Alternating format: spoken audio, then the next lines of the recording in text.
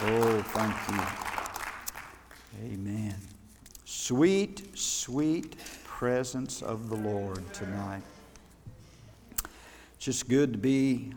I'm kind of like, I've said this before, but I'm kind of like Peter, on the Mount of Transfiguration. And when the glory cloud came down and Jesus was transfigured and the voice came out of heaven, and they saw and heard all that, and Peter said, it's good to be here. Well, that's kind of the way I feel tonight. It's just good to be here in the presence of the Lord, enjoying the blessings of God. Amen. Open your Bibles tonight. We'll go to the book of Psalms. Psalm 78. Psalm 78. It's one of the longer Psalms. I'm not going to read it all. 72 verses. But it'd be good if you would read this 78th Psalm sometime this week. I read from the Psalms every day.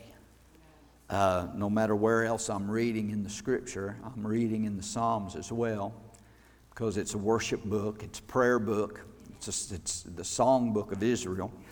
And I always find strength and encouragement from the book of Psalms. It's a blessing. And many times we'll pray these Psalms because they are prayers. Many of them are prayers, and we can pray them. They're Spirit-inspired prayers. When you're praying God's Word, you're definitely praying the perfect will of God. When you pray His Word back to Him, anybody ever do that? I do that. Pray His Word back to Him. He said, my Word will not return unto me void.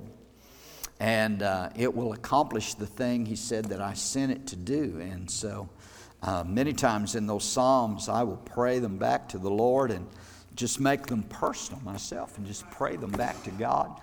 Blessing, it's a blessing. But I read from the Psalms and the Proverbs every day because I know one thing, I need to be reading the Proverbs because I know I need wisdom.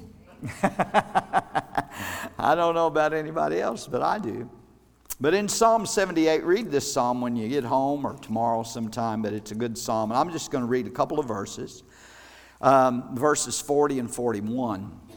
And I want to talk to you tonight for a little while about limiting God's limitless power. Now, we know God is all-powerful. He's almighty. We know that, don't we? Just a couple of weeks ago, I preached about 5 things that God cannot do. But we mentioned in that message about the fact that God, the Bible says that God, there's nothing too hard for the Lord. He can do everything. And so, and so we know that. We understand that there is nothing too hard for God. And we know that's true. I believe that, and I know you believe that as well. But if that's true, in which it is, that there's nothing too hard for God, and God can do anything, if God can keep every promise and hear every prayer and solve every problem and save every person, then why doesn't it always happen? And there's probably a lot of reasons for that, but we want to touch on a few of them that I believe tonight that actually will limit the power of God from operating in our life. God can be limited as to what He wants to do. Even though He wants to do something for us, by certain things, we can limit God's unlimited power in our lives. So I'm going to read 2 verses in this 78th Psalm. And in this Psalm, the psalmist writing here gives the whole history pretty much of Israel. But he's talking here about how that they were in the wilderness and how that they, their heart wasn't right, and they were rebellious, and they sinned against the Lord, and they were disobedient, and they were full of unbelief. And of course, now this is God's people we're talking about in the wilderness. But God made this, the Holy Spirit through the psalmist made these statements in verse 40 and 41 and said, how often did they provoke him in the wilderness and grieve him in the desert? Yea, they turned back and tempted God, and notice this, and limited the Holy One of Israel. They turned back and they tempted God, and they, speaking of God's people there, they limited the Holy One of Israel. So we can see from this verse of Scripture that it is possible for individuals, for us human beings, God's people, to limit what God can do in our life. Now, I'm not talking about the fact that we can limit God's power. You know, He's God. He's awesome. He's almighty. He's sovereign. But as far as what God wants to do for us and can do for us, we can limit the working of God in our lives. And I know some people would say, well, I don't know if I really believe that or not, because God's power is limitless, and it is. And God is sovereign, and He is a sovereign God. He can do anything He wants to do. If He doesn't move for me and my situation, a lot of times people will say that, well, God's sovereign, and if He doesn't move in my life, in my situation, that's just because He chooses not to. And maybe sometimes that could be the case, but not always. That's not always the case, because a lot of times there are things that we can do that will limit what God can do for us. I don't know about you all, but I don't want there to be I don't want to put any limitations on the Lord for what He can do in my life or what He wants to do in my life. I want Him to work. I want Him to have free course to do in me and for me what He wants to do in my life and what I need Him to do in my life. And so in that verse, in that 41st verse, it said that they limited, the people of Israel limited God. They limited the Holy One of Israel. And it's true that there's nothing too hard for the Lord. He can do anything and everything, but we can limit His power. Now, what does that word mean? Now, we get out here on the highway. You get out here and get ready to leave. There's a speed limit sign out here that says speed limit 45. So that means you're not supposed to go over that. And I know nobody here does, because everybody's good Christians. Amen. But the word limit means to confine with certain bounds. The word limit means to restrain. To restrain. And I think that's a good synonym for the word limit, to confine or to restrain. And too often, I think that we restrain the Lord from doing what He wants to do in our lives.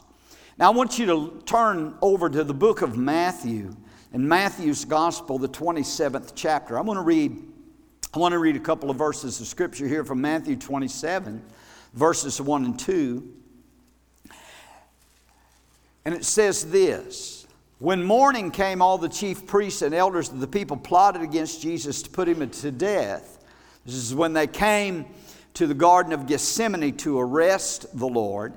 And it says, and when they had bound Him, they led Him away and delivered Him to Pontius Pilate, the governor. And notice those four words in that second verse, that when they had bound Him. Can you imagine this? Here the soldiers, those servants of the high priest had come, and they bound the hands of the Lord Jesus Christ. They put chains or some kind of a fetter on Him, whether it was ropes, chains, shackles, whatever it was, but they tied the hands of the Lord of glory. They handcuffed literally the Lord of glory, bound His hands. Now, just think about that for a moment. Because the hands that they had tied up were healing hands. These were hands of blessing. These were hands that had cooled fevered brows and straightened crooked limbs and had unstopped deaf ears and opened the eyes of the blind. The hands that they tied together and shackled and bound were omnipotent hands, and there was nothing too hard for those two hands of the Lord Jesus Christ. But here the servants of the high priest tied them together and bound those powerful hands. Are you getting the analogy here? And see, in the spiritual realm, I think that it's a sad thing that even we as full gospel Pentecostal believers do the very same thing today. We limit the Lord and we tie His hands, those healing hands and hands of deliverance and hands that will bring victory and answered prayer and do that, those hands that can do wonderful, mighty, glorious things in our life. So many times I feel that we tie those hands of the Lord and prevent Him or hinder Him from doing what He wants to do in our life, because man has God limiting power. Now you stop and think about that. And that's what that verse is saying there in Psalm 78 verse 41, that you and I have that ability by certain things that we can or do not do in our life to limit what God wants to do for us. And it's just like people being saved. I mean, I think we will all agree tonight that the Lord's will is for every lost person to be saved, isn't He? He wants everybody to be saved, yet everybody's not saved. And it's not because God doesn't want them to be saved, but their own will plays a part in whether they accept the Lord or not. The Lord will never force somebody's will. But many times, God, even though He wants them saved, they tie the hands of God because of their unwillingness to yield to Him. But I want to give you 4 things tonight. You might want to write these down. But I want to give you 4 things tonight that we want to look at, and 4 things that will limit what God can do in your life. And I think that when we see these 4 things, we want to get them out of our life. If we see ourselves in this, because listen, here's what I want to do. I want to take all the limits off of God and what He can do for Rick Hensley. Amen. And I think every one of you want to feel that same way. You want to take those limits off of the Lord and let Him work in your life. But as I said, God will not force Himself on you. So the very first thing, number one, one of the fetters that will limit the Lord's activity in our life and what He can do for us is an unwilling spirit. An unwilling spirit. And as I said, God won't force Himself on you. And I want you to turn with me and look with me at Matthew chapter 23 and verse 37. Look what Jesus said here in Matthew 23 and 37. And you'll be familiar with this passage of Scripture because this is the passage where Jesus weeps and laments over the city of Jerusalem. Notice what He says. O Jerusalem, Jerusalem, thou that killest the prophets and stonest them which are sent to thee.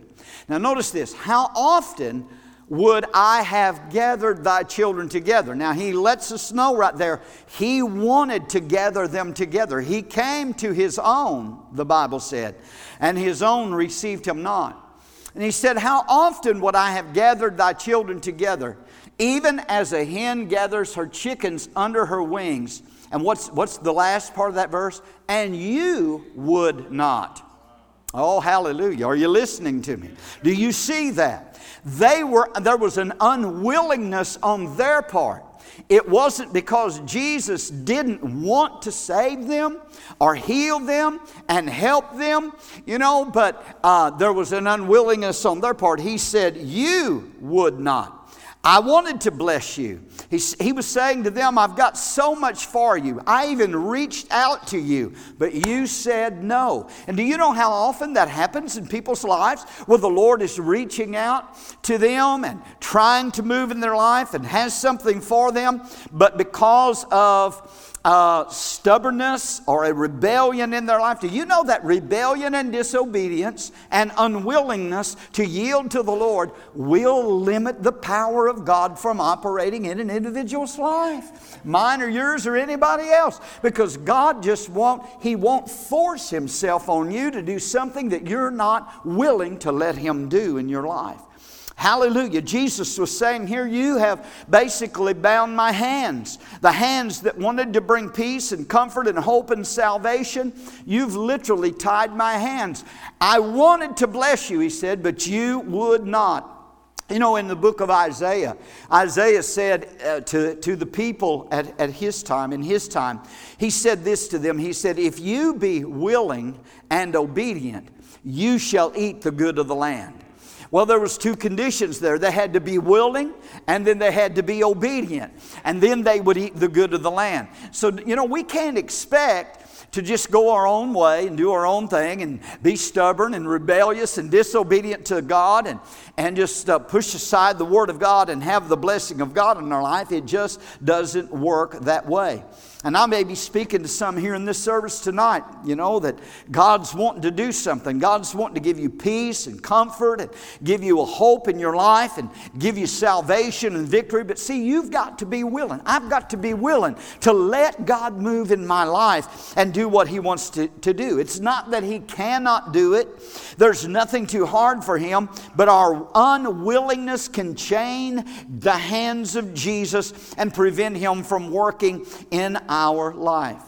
We've got to accept what He wants to do for us. I think there's a good example of this in the Old Testament in the life of a leper by the name of Naaman. Remember Naaman? He was a Syrian. He was a leper. He was a mighty man of valor. And he had won many battles for the king of Syria. But Naaman was a leper. And there was a little Jewish maiden that had been taken captive in one of the Syrian raids that was waiting on Naaman's wife. And one day that little Israelite Jewish girl said to Naaman's wife, you know, if your husband could only get to Israel, there's a prophet down there in Israel by the name of Elisha that could cure him, that would heal. He could be healed of that leprosy if he could get to the prophet of God. And so you know the story. Naaman got everything together and got a bunch of silver together and a bunch of clothing and a lot of stuff together and made his way down to Israel. Went to the king of Israel and said, I've come here to be healed of my leprosy. And he said, well, I can't heal you. And he said, but if you'll go down to where the prophet Elisha is, he can probably help you out. Naaman goes down there in all of his pomp and circumstance, and he stands before the house of Elisha, sends his servant up there, knocks on his door, and said, Naaman the Syrian's here to be healed. And basically Elisha said, tell him to go jump in the lake. Well, that wasn't really what he said. He said, well, tell him to go down to the Jordan River and jump in the Jordan River. And dip 7 times. Dip himself 7 times in the Jordan River. And if he'll do that, what's he trying to get him to do? Number one, he's trying to get the pride out of his life. And that's sometimes the Lord has to deal with us that way to get us out of pride. But He's getting him to be obedient to go down the Jordan. And you can tell that Naaman had pride in his heart and in his life, because when Elisha told him to go down there and dunk himself in the Jordan River 7 times, well, he threw a fit. He said, why, there's cleaner rivers than the Jordan in Damascus. There's a couple of rivers that's got clean stream. You don't be like the difference in dunking yourself in the Black River and the Mississippi River. Amen? Why would I want to go swimming in the old nasty Mississippi when I got Current River or Black River, And that's basically what Naaman was saying. I don't want to do that. I'm not going to do that. And he turned around and he went away in a rage. I was preaching one time on this. I don't remember where I was at, some church, and I said, when Naaman got that word, I said, the Bible said he turned around and he went away like a Pentecostal church member. And everybody looked at me and like, what do you mean by that? I said, well, he went away in a rage. He took off mad. He left mad. Glory to God. Amen. But he did. He left mad and he said, I'm not doing that. But can you see the analogy here? Because, was he going to get healed if he was unwilling to do what the prophet told him. And Elisha wasn't just Elisha was speaking this to him by the word of the Lord, telling him by the word of the Lord. You know, go down there and dip, and your skin will come clean, you'll be healed. And so Naaman's servant said to him, well, you know, if that prophet asked you to do some great thing, you'd have done that, but why don't you just go do what he said? And so he humbled himself. He became willing and he became obedient to go down there and dip himself in the Jordan River. And when he did, he went down once, twice, 3 times. He went down 7 times, and the 7th time, the 6th time, nothing happened. But the 7th time, when he came up, his skin was clean. There wasn't a spot or a trace of leprosy on his body, and his skin was as new and as fresh as a baby's skin. See, he had to obey. He was limiting God by his unwillingness and by his disobedience. And so many times I feel like we as Christians do the very same thing. We've got to be willing and we've got to be obedient if we want to eat the good of the land and see God's best blessings in our life. So an unwilling spirit, number 1, will limit what God can do in our lives. And secondly, I hope this one goes over, but secondly, an unconcerned attitude. Let that sink in a minute. An unconcerned attitude, an attitude of indifference will limit what God can do in our life. See, it's not that some people are unwilling, but they're just completely indifferent. What does that mean? You know, we use that word, indifference, and to be indifferent means that you just have little or no concern or just a lack of interest. When we talk about people becoming cold and indifferent in their spirits or indifferent to the Lord or the things of God, it means that there's just a lack of concern. You can see the indifference in the church when you see the difference in attendance on Sunday morning and Sunday night. Or Wednesday, because there's a lack of concern. There's a lack of concern. If people were concerned, they would be more people in church. But there is an indifference. And Jesus, look with me tonight at Revelation chapter 3. Revelation chapter 3. And you know, in Revelation chapter 2 and chapter 3, Jesus talks about the church age from Pentecost through the end of time. Ephesus, the church at Ephesus, there's 7 churches that's mentioned, and 7 is the number of completion. So these 7 churches represent the 7 church ages from the time of Pentecost, the inception of the church, which was Ephesus, all the way through to the end of days, the last age of the church, if you want to use that terminology, which that's where I believe we are now, because that last church age is what? It's Laodicea. It's the lukewarm church, isn't it? I mean, Ephesus started out a fiery church. They had left their first love, and Jesus called them back to it. But by the time he got to Laodicea, Laodicea was a lukewarm church. They were indifferent about the things of God. But notice what Jesus says to this church in Revelation chapter 3 and verse 20. Now, we use this 20th verse a lot of times to minister to lost people and to sinners. And we say, well, you know, Jesus is standing at the door of your heart, knocking on your heart's door, wanting to come in. But when you look at this in Revelation 3, Jesus was not talking to the sinner. He was giving this message to the church. He was outside the church, knocking on. Are you with me? He was knocking on the church door, asking permission to come into the church. Now notice Revelation 3:20. It says, "Behold, I stand at the door and knock. If any man hear my voice and open the door, I will come into him and sup with him, and he with me." Now, here's Jesus, the Lord of glory, the creator of everything. And I think that we would all agree. You know, Jesus even said in another place there in Revelation 3, he said, "I have the key of David. I shut, no man opens. I open, and no man shuts." He has all authority and all power. I think we would agree that there's not a door Jesus can't knock down if he wants to get in. I think we can agree that there isn't a door that he can't open. He's got the key. He can get in any place he wants to. There's nothing too hard for him. There's not a door that can keep the Lord out. I think we would all agree with that. And but yet then on the other hand, Jesus says to this church, I'm on the outside and you're on the inside, and I would come in, but I'm needing you to open the door and let me in. It wasn't that Jesus couldn't come in. He could, but he said, if you're indifferent to me, if you're lukewarm toward me, I will come in, but I must be invited to come in. Are you hearing what I'm saying? Amen? I tell you what, there's not a time. I come here and pray on Sunday mornings for our church, for our services, and I'm always praying for this church, and I'm always telling Jesus, and I know some people would say you don't have to do that, but I feel like I do, but I'm always telling Jesus, Lord, the door's open. We're not locking you out of here. We're not shutting you out of Abundant Life Family Church. The door is wide open. I welcome you, Jesus. I invite you in. I invite you in, Holy Spirit. I make you welcome here at Abundant Life Family Church. Amen.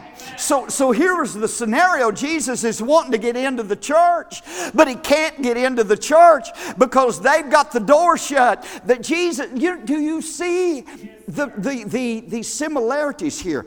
The symbolism here. It's the same today in the day and hour in which we're living today.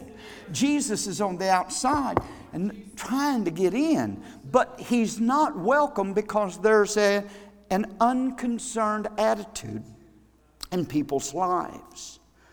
See, you can have, and I love that song we sang tonight, more of you, Jesus, more of your face, more of your glory in this place. You know, you can have, and you do have, as much of the Lord in your life as you want. If you don't have any more than what you do, it's because you don't want any more. And it's that indifference. And that's, every Christian falls into that place that we have as much of Jesus in our life as we want and desire. The more of Him, the more I seek Him, the more I find Him. The more I find Him, the more I want Him. I mean, it just continues to flow like that. And that needs to be where all of us as Christians are. We don't want to limit what the Lord can do for us, but that indifference and that unconcern. Well, I don't care. I'm close to God as I need to be. I don't believe you have to go. I hear people saying that.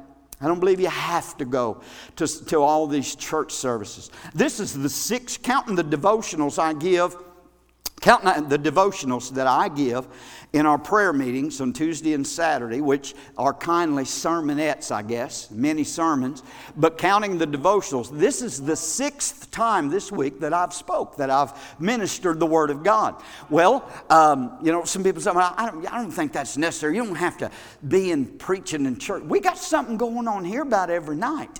Amen. We got board meeting tomorrow night. We got ladies meeting Tuesday night, church Wednesday night, worship practice Thursday night. Are we all Friday? We got anything Friday?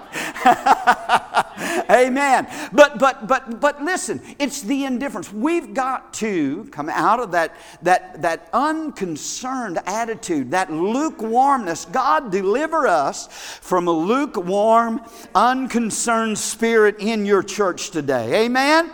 We've got to have a desire for more of Jesus in our life. So the unconcerned attitude, what that church at Laodicea had, is a detriment and will hinder. But the third thing that will limit God's working in our life, I know you're going to love this one, but the third thing is an unclean lifestyle. An unclean lifestyle.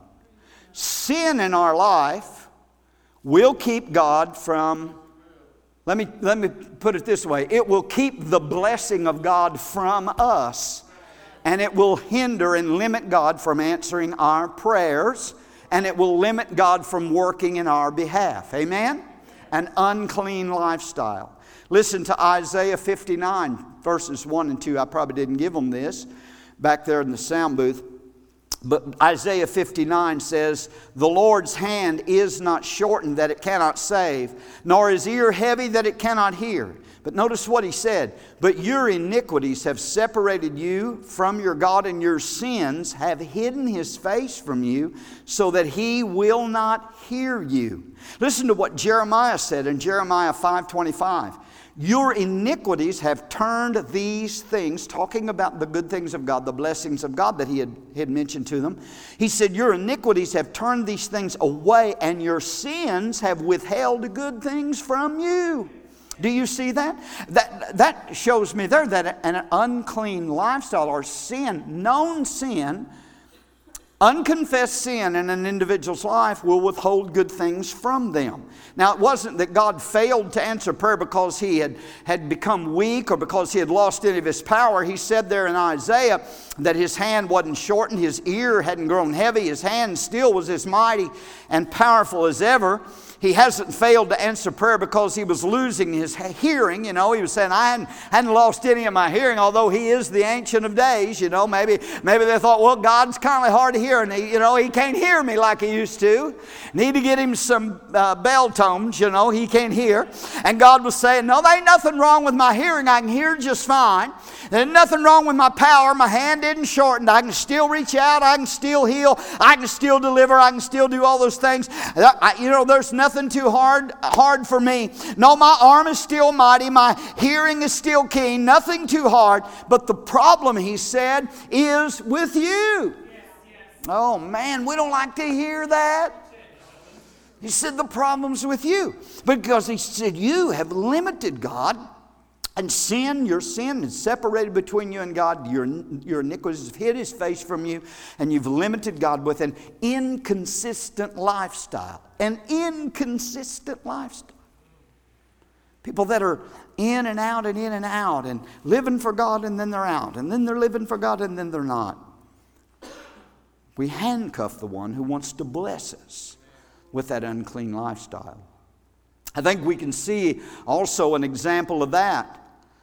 Of this point in Joshua chapter 7, with Israel being defeated at Ai. You remember that? God had promised Joshua victory, and Joshua had seen probably one of the greatest moves of God in history, crossing the Jordan, the destruction of Jericho, not a loss of one single one of God's people, not one of them lost their lives. But now they go to Ai and they said, we don't need to take very many people with us over there. It's just a little place. We can defeat them easy. And they get over at Ai and suffer defeat. They've crossed the Jordan River, the walls of Jericho falling down. God, man, they're on the move. They're on a roll here. God is fulfilling his promise. And God had told Joshua, there ain't no enemies be able to stand before you. As I was with Moses, I'm with you. Everything, I'm going to give you victory after victory. And boom, here they suffer defeat. And so Joshua gets on his face and he starts seeking God, which is a good thing. That's what he should have done. Because it ain't working like God said. Amen? It would have been easy for him just said, I guess God didn't want us to have any victory at Ai. It's just the way the Lord is. But no, he said, God had promised us victory everywhere we go. And so he gets on his face and he begins to seek the Lord. And the Lord spoke to Joshua. He said, Joshua, the problem is there's sin in the camp. Amen? He said, Israel has sinned. They've transgressed my covenant, which I commanded them. They have taken some of the accursed thing and stolen and deceived and put it among their stuff. He said, therefore the children of Israel could not stand before their enemies, but turned their backs before their enemies because they have become doomed to destruction. Neither will I be. Listen to what God said to Joshua. Man, this is powerful. Neither will I be with you anymore unless you destroy the accursed thing from among you. And you know the story. They called everybody together and found out there was a man in the congregation by the name of Achan. And they had told them when they went in and conquered Jericho, don't take any of the stuff. Don't get any of the gold, silver, any of the spoil. Don't take it. But Achan saw a wedge of gold and a Babylonian garment. And he looked at that and he said, man, I got to have that. And even though God had said don't, he took it, he hid it among his stuff. And here was Achan sitting there saying, nobody knows anything about it. But God put the finger on it, and God brought it out to light, and they had to bring Achan and his family, and they stoned them and got the sin out, put the sin out. Well, we don't stone people today, amen. Thank God for that. Glory to God. Isn't that good to be under grace? Amen. But nevertheless, the principle is here. Whether it's in a church or whether it's in our own personal lives, we have to purge out the leaven. We talked about the leaven a couple of weeks ago. He said, get the leaven. A little leaven leavens the whole lump. And so Achan had to be dealt with. And sin in your life, sin in my life, sin within a church, open sin in the body of Christ has to be dealt with. The problem we're dealing with now in the church world is that nobody thinks anything is wrong. I mean, nobody, everything, I mean, they look for scriptures and look in the Bible trying to find a loophole to do what they want to do. There ain't no loopholes, church. Come on, amen. We got to get the junk out and live like the Bible says to live, and purge out the old leaven and get rid of the wedge of gold and the Babylonian garment and come clean with God and be right with God and live right with God. Woo! I'm not looking for some excuse of, the Bible doesn't specifically say this, so I guess it's okay to do it. You got the Holy Ghost. Man. People looking to say, well, I'm looking for a scripture where it says thou shalt not cuss. Well,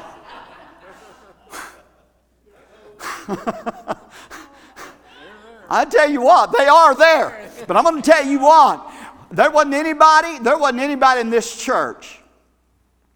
Before I got saved, I had the worst mouth. I know Sister Reed has testified and said she was that way before she got saved. I can't believe sweet little Sister Reed was that way. I know y'all can't believe I was that way either, but I was. I mean, it was just a part of my makeup and my nature. I just, what's the old cliche, cuss like a sailor. Well, anyway, when I got up from that altar that morning after getting born again, I didn't have to think about, okay, now, what can I say? What can I say? It never even crossed my mind. Do you know what? This is the miracle of the new birth that I talked about this morning. Do you know what? All of that filthy, nasty, bad, ungodly language was gone. Well, listen, if it was okay to talk that way, then I don't know why God took it away from me, but God took it out of my life and took it away from me. Hallelujah. Woo! The Bible says, let no corrupt communication come out of your mouth, but that which is edifying. Amen. I can't even stand to turn on a TV show or a movie or anything where there's all this profanity and vulgarity. It's not that I'm legalistic. It's not that I'm holier than thou. But I'm going to tell you, that stuff, that junk, if you allow it in your house, I don't know why I'm preaching this way, but if you allow it, it will contaminate your spirit. Amen? I heard John Kilpatrick from Brownsville years ago preach. I got the VHS sermon on VHS, but I ain't got no way to listen to it because I don't have no VHS anymore player. But he preached on the leprosy in the house. One of the most awesome messages I ever heard, and taken from Leviticus chapter 13 and 14, where they would go in, and if there was leprosy that was in the walls of the house, and they had to scrape the walls and everything they had to do and move everybody out, and they had to get the leprosy out completely removed from the house. And he talked about the filth and the uncleanness that people allow in their houses and in their homes, how it will completely contaminate your whole family. Are you listening? I don't know why I'm saying these things, but I am telling you this, that an unclean lifestyle will hinder the working of God in our lives. And we want God's blessing, and we want God's best, and we want God to be there. We want God to answer our prayers, and we want God to meet our needs. But I'm telling you, God said, your iniquities have separated between you and your God. Clean up and live right, and I'll be there for you, he's saying, every time you need me. Amen. Don't limit him in your life from working in your life. Remove the limitations. Woo! Hallelujah. Preach, Brother Rick. Hallelujah. Take those limits off God. Fourth and last, we tie the hands of the Lord. We chain the hands of the Lord. And this is probably the most devastating of all, and it's an unbelieving heart. An unbelieving heart. Jesus went to his hometown of Nazareth. After everywhere he had been raising the dead and healing the sick, and the lame were walking, and the blind were seeing, and lepers were being cleansed. Mighty miracles were being performed, and he goes back to his own hometown of Nazareth. And the Bible said in Matthew 13:58, and he did not many mighty works there. And look at it right here. What tied his hands? Because of their unbelief. Because of their unbelief. Because of their unbelief. I think that's probably the one that gets us more than any of the rest of them. And it gets on our toes tonight. This is the Lord who can raise the dead that have been in the grave 4 years. The Lord Jesus that can give sight to the blind and perform all these miracles. And yet at Nazareth, he couldn't do anything because of their unbelief. I think it's Mark's gospel said that he laid his hands on a few sick folk. But there was no mighty miracles because they just didn't believe him. See, God wants to work miracles in your life, and he wants to answer prayer, and he wants to do things for you, and he wants to do things for me. But you know what he requires is faith. He requires us to believe. He requires faith. And so unbelief can tie the hands of the Lord. Faith is the key. And that's where, unbelief will shackle his hands, but faith and belief is the key that will snap that lock and free the hands of the Lord to work and operate in your life. I think we have a Bible example of this as well, because not only there in Nazareth, that's one example. Jesus didn't do very many things there, couldn't do any mighty miracles because they wouldn't believe him. But I think we have an example in the Old Testament as well, because it was unbelief that kept the children of Israel out of the land of promise. Was it the fact that, did God, let me ask you a question, did God want them to inherit the promised land? Was it theirs? Had he promised it to them? He brought them out of Egypt and brought them there. He was ready for them to go in and possess the land. Is that right? Wasn't he? Amen.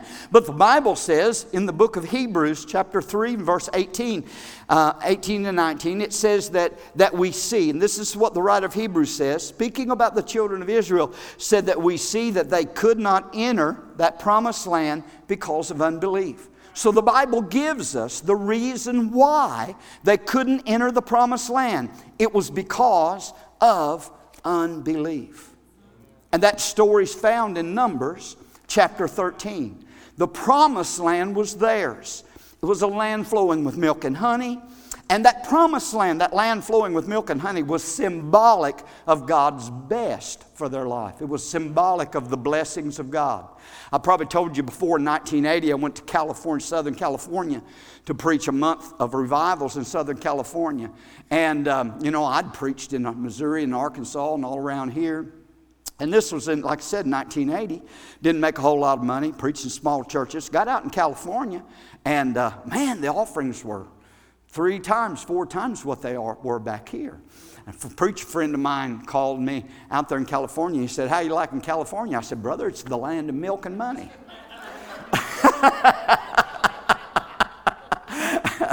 I had one guy, you know what a Pentecostal handshake is?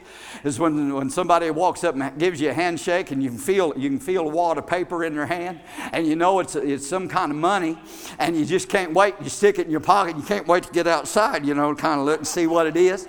And I had one of those Pentecostal handshakes in a church out there in California, and I got out of the church and looked, and it was a $50 bill. I'd never seen a $50 bill in my life. And so I was in the promised land. I told Vicki, I said, "I think we need to move out here." But you know what? I thank God I didn't. Amen. I thank God I ain't out there. But it was the promised land for them. It was the land of blessing that God had promised for them. And he got them right up to the border, and he sent the spies in to spy out the land. But they wouldn't. They spied it out. They came back with that evil report. And they said, "Man, Joshua, It's a good place. It's everything you said it was. Man, it's flowing with milk and honey. They brought back a cluster of grapes biggest softballs. I don't know. It might have been big as your fist. That's a big grape. But it took 2 men with a pole to carry that one cluster of grapes. They even named the place Eshcol, which meant cluster, because they found this. And he said, this is how fruitful it is. Oh, it's a beautiful place. It's a wonderful place. And it's what God has for us. But the only problem is we can't take it. We can't have it. We can't have it. And Caleb and Joshua said, what do you mean? They were 2 of them that win. What do you mean we can't have it? Well, there's giants there. See, listen. They allowed their focus to get off of what God had promised them. And they began to look at the obstacle that stood in their way from getting what God had promised them. Because everything that God promises you is not just going to fall in your lap like a ripe cherry off a tree. There's going to be obstacles and opposition, and Satan will do everything he can to stop you and prevent you from receiving God's best in your life. It's not necessarily, that's where the warfare, that's where the fight of faith comes in. That's where the battle's at. It's not necessarily that God doesn't want you to have these things, because He's promised them for you. But Satan and there's obstacles and giants. And they got their eyes on the giants. And they said, there's giants over there. The sons of Anak are there. They're so big. We look like grasshoppers in their eyes. And we were grasshoppers in our own eyes. They got the grasshopper syndrome. Amen. They saw themselves as little grasshoppers hopping around and these big giants, and they said, we can't overcome them. But Joshua and Caleb rose up and said, no, don't talk like that. God has given us that land. God has promised us that land. God is with us, and if God's with us, we can go in and we can take the land. But they were outnumbered. There was 12 spies. They were outnumbered 10-2. Majority rules. Majority's not always right. Come on. But, they were outnumbered in the meeting. And so the 10 spies, full of doubt, full of unbelief, convinced all of the rest of the congregation that they couldn't have it. They all began to wail and they all began to cry, and they believed the negative report, and they began to murmur against God and murmur against Moses and said, why'd you bring us out here? We're going to die in the wilderness. Let's get a group together and go back to Egypt. My Lord, you know what? That sounds like a bunch of us sometimes. Oh, I don't know why God let this happen to me. I don't know why God, I had it better when I was in Egypt. I had it better before I got. Oh, come on. Get straightened out. Get a hold of ourselves. Realize that God has got a promised land of milk and honey and blessing for us. Don't let the unbelief and the doubt rob us from what God has. But they tied his hands. And God spoke to them. The glory of God came down. God wanted to kill them all. He did. He said, Moses, I'm killing them all. I'm going to raise up another group from you. And he said, no, don't do that, Lord. He interceded and God changed his mind. But God said this, as you've spoken in my ears, what you've said in unbelief, can't get in, can't go in. He said, you're going to get that. You ain't going in. Can't have it. Every one of you from 20 years old and up, your carcass will die in this wilderness. They never saw the promised land. They wandered in a wilderness for 40 years, and every one of them, 20 years old and up, died in that wilderness. Except 2, are you listening to me? Except 2, Joshua and Caleb, because they had another spirit, because they had the spirit of faith, because they were postponed from going in. But praise God, because of their faith, they took the limits off of God, and they were able 40 years later, some 38 years later, to march in and lead the children of Israel. And old Caleb at 85 years old goes to Joshua and he says, you know what? I saw that mountain up there God promised me 40 years ago. There's the Anakims there. There's giants up there. But I want that mountain. Give me that mountain. And old Caleb, full of faith and full of the power of God, marched up the top of that mountain and he faced those giants and defeated them. Let me tell you something, saints of God, here at Abundant Life Family Church. If you'll take the limits off of God, if you'll believe in Him, if you will trust in Him, He will be for you. He will be with you. There is not a giant that can stand in your way. You serve the God that is the giant killer. Hallelujah! Give the Lord a praise tonight. Oh, Rabashalabadabasita. Woo! Hallelujah. Amen. Oh, stand up with me tonight. Worship team, you can come on back. Praise God. Amen. We can limit the limitless God. We can tie His hands. And I'm sure many times we do that. By our unwillingness, by our unconcern, by our uncleanness, and by our unbelief. But if we do that, especially after hearing this message, we're foolish if we do that. Get these 4 things out of our lives. Be obedient to the Lord. Live for Jesus. Seek His face. Put Him first. Get rid of doubt and unbelief. Amen? And untie the hands of God Almighty and the Lord Jesus Christ and let Him work in your life. Amen? How many's going to do that tonight? Praise God. Woo!